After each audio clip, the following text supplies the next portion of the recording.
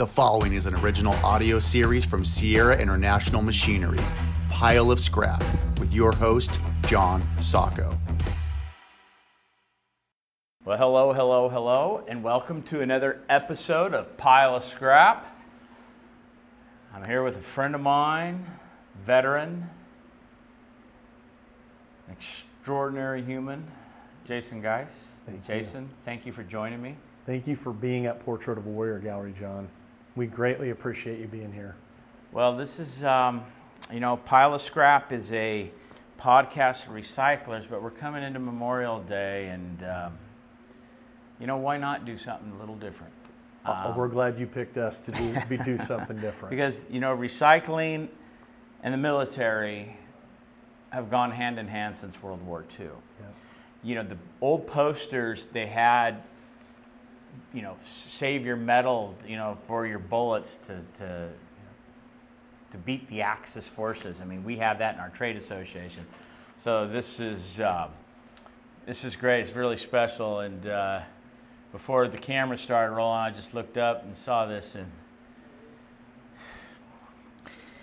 man, I got to get through this thing without cracking every 5 seconds. But Jason, thank you. Tell us about this gallery. Tell us what we're in, the purpose of this gallery, and the brainchild, and who is it?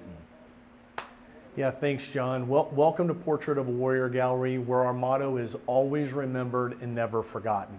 And that's our commitment to our Gold Star families in Kern County.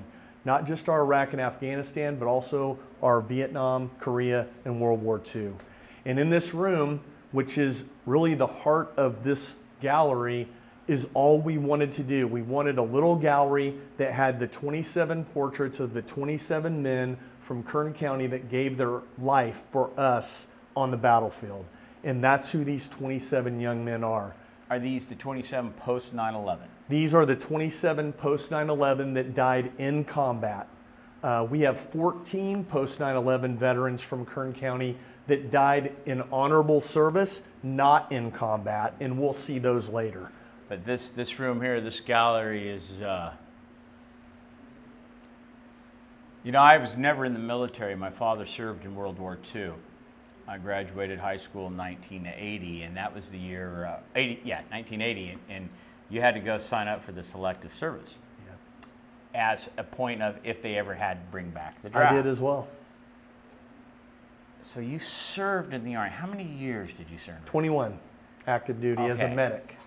As a medic? Yes. Mostly with airborne infantry units.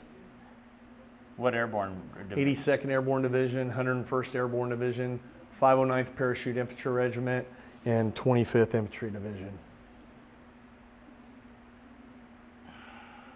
Again, I'm a bit speechless at the thought of what a medic. I have always had a great interest in World War II because my dad served in it, and I have been to the battlefield, all the beaches at D-Day beaches, and the cemetery at Omaha Beach was so incredibly emotional that it's something that until you walk that hollow ground there and you look out and you think the sacrifice, and that's the word that keeps coming to my head as I look at. I'm sure you're going to explain some of this to me, yes. And who these young men are. Then I've been to the Battle of the Bulge, some of the different battlefields, and how the 101st and the 82nd. I've been on and the 17th Airborne. I walked at Breakcourt Manor, where the 101st Easy Company in World War II. Where they took out the German 88s, firing down on Utah Beach. Gives me cold chills just thinking about it. So you were a medic. Yep. How many tours of duty did you do? 5 tours of duty, but not all Iraq and Afghanistan. I was in Kosovo when September 11th happened. The Slobodan Milosevic, Serbians and Albanians. Sure. So the 101st Airborne Division was on a 6-month deployment to Kosovo, and I was the senior enlisted medical advisor to a 1-star general. And while we were there, I was doing some training with some younger service members medical response training, and we got an alert over the radio that the United States was being attacked. And here we were in Kosovo, and of course I'm in the 101st Airborne Division. You know the history behind that division. We wanted to go get in the fight, and we were stuck on a peacekeeping operation in Kosovo and got extended 2 more months before we could get back to the States because everyone was ramping up to go to Afghanistan. And on that day, did you feel your life changed? Without a doubt. I mean, I knew that I was going to be in combat, and that's what I had trained my whole life for. I was a sergeant first class. I was a platoon sergeant at that time. And I was like, I want to take my men, and I want to go over there, and I want to get payback, and I want to make this right for what happened to us. And we couldn't wait to get back. So from medic, though, to help tell me that the medic, you're saving the soldier wounded. When they and get then wounded. You're having, at what point are you the soldier shooting back versus the soldier trying to help your wounded comrade? So when you're in the 82nd Airborne Division, you're an 82nd Airborne Division infantry soldier until your specialty is needed. So I trained with the infantry guys. Everything that they did, kicking doors in, being a shooter, we do all of that. I have a 9mm, I have an M4 with all the tools and toys on it. But when somebody gets hurt, you have to go from being a killer to being a saving person for the guy that's wounded. You're their only survival between that moment and when that helicopter comes in to get them to a surgical suite.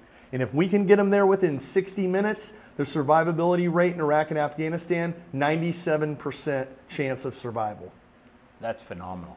Wow, that's. We're not going to go into the details of that.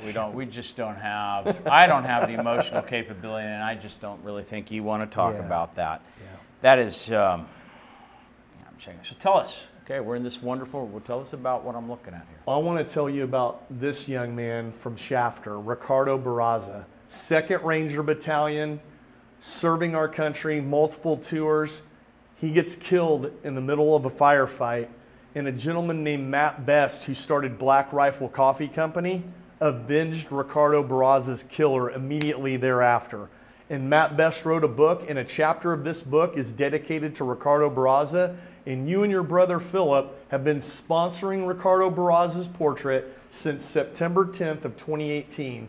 Your guys' name has been proudly on this wall sponsoring the portrait, and I know his parents very well. They're both field workers in agriculture, and they have a scholarship fund for 3 Shafter High School students. They write essays, and Mrs. Barraza picks 3 high school graduates that are going to college.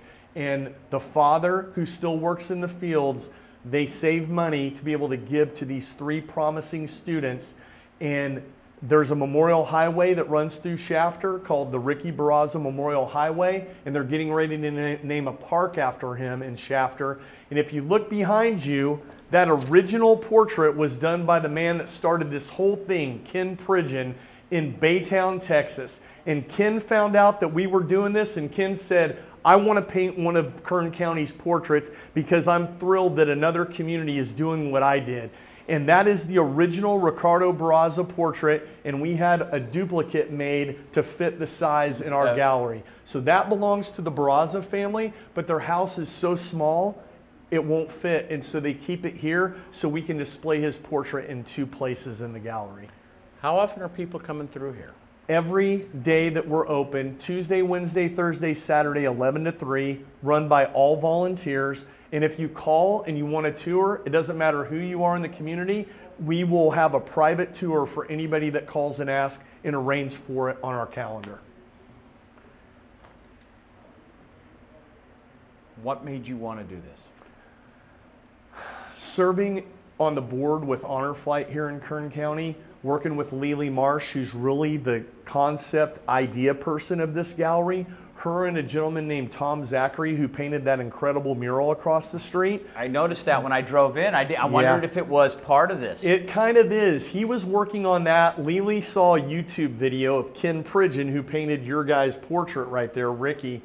And Lily went across the street and said, hey, do you paint portraits? And he said, yes. So the 4 portraits back on this wall, Tom Zachary painted. Ken Prinzig painted your portrait, and then Nellie Scarborough painted every other portrait and will complete all the portraits in the gallery. Well, I do want to have a tour of this. Like I said, this is my first time here. I don't know, fate makes certain things of why you come in. You know, we help, you know, my brother and I, because it's important. You know, my father, like I said, was in World War II, and neither my brother or I had any military service, but they've always, the soldier has always been in our heart and always will be in our heart. And, you know, I've had the honor of meeting General Tommy Franks, Stanley McChrystal, in our trade association, Institute of Scrap Recycling Industries, ISRI. So Stanley McChrystal was one of my keynote speakers in 2011 in Los Angeles, and Tommy Franks was a couple years before that. And it was an honor to be with him, and great conversation, great insight to the mind of these leaders, because they were leaders of a lot of men, and what they did and what their time in the field was. And Stanley McChrystal, how his bunk room was nothing but plywood, because he wasn't going to have anything any more special than anybody else. And it's awesome. That's called leadership. This has been a Sierra International Machinery original audio series. Thanks for listening. Please share this podcast and make sure to subscribe.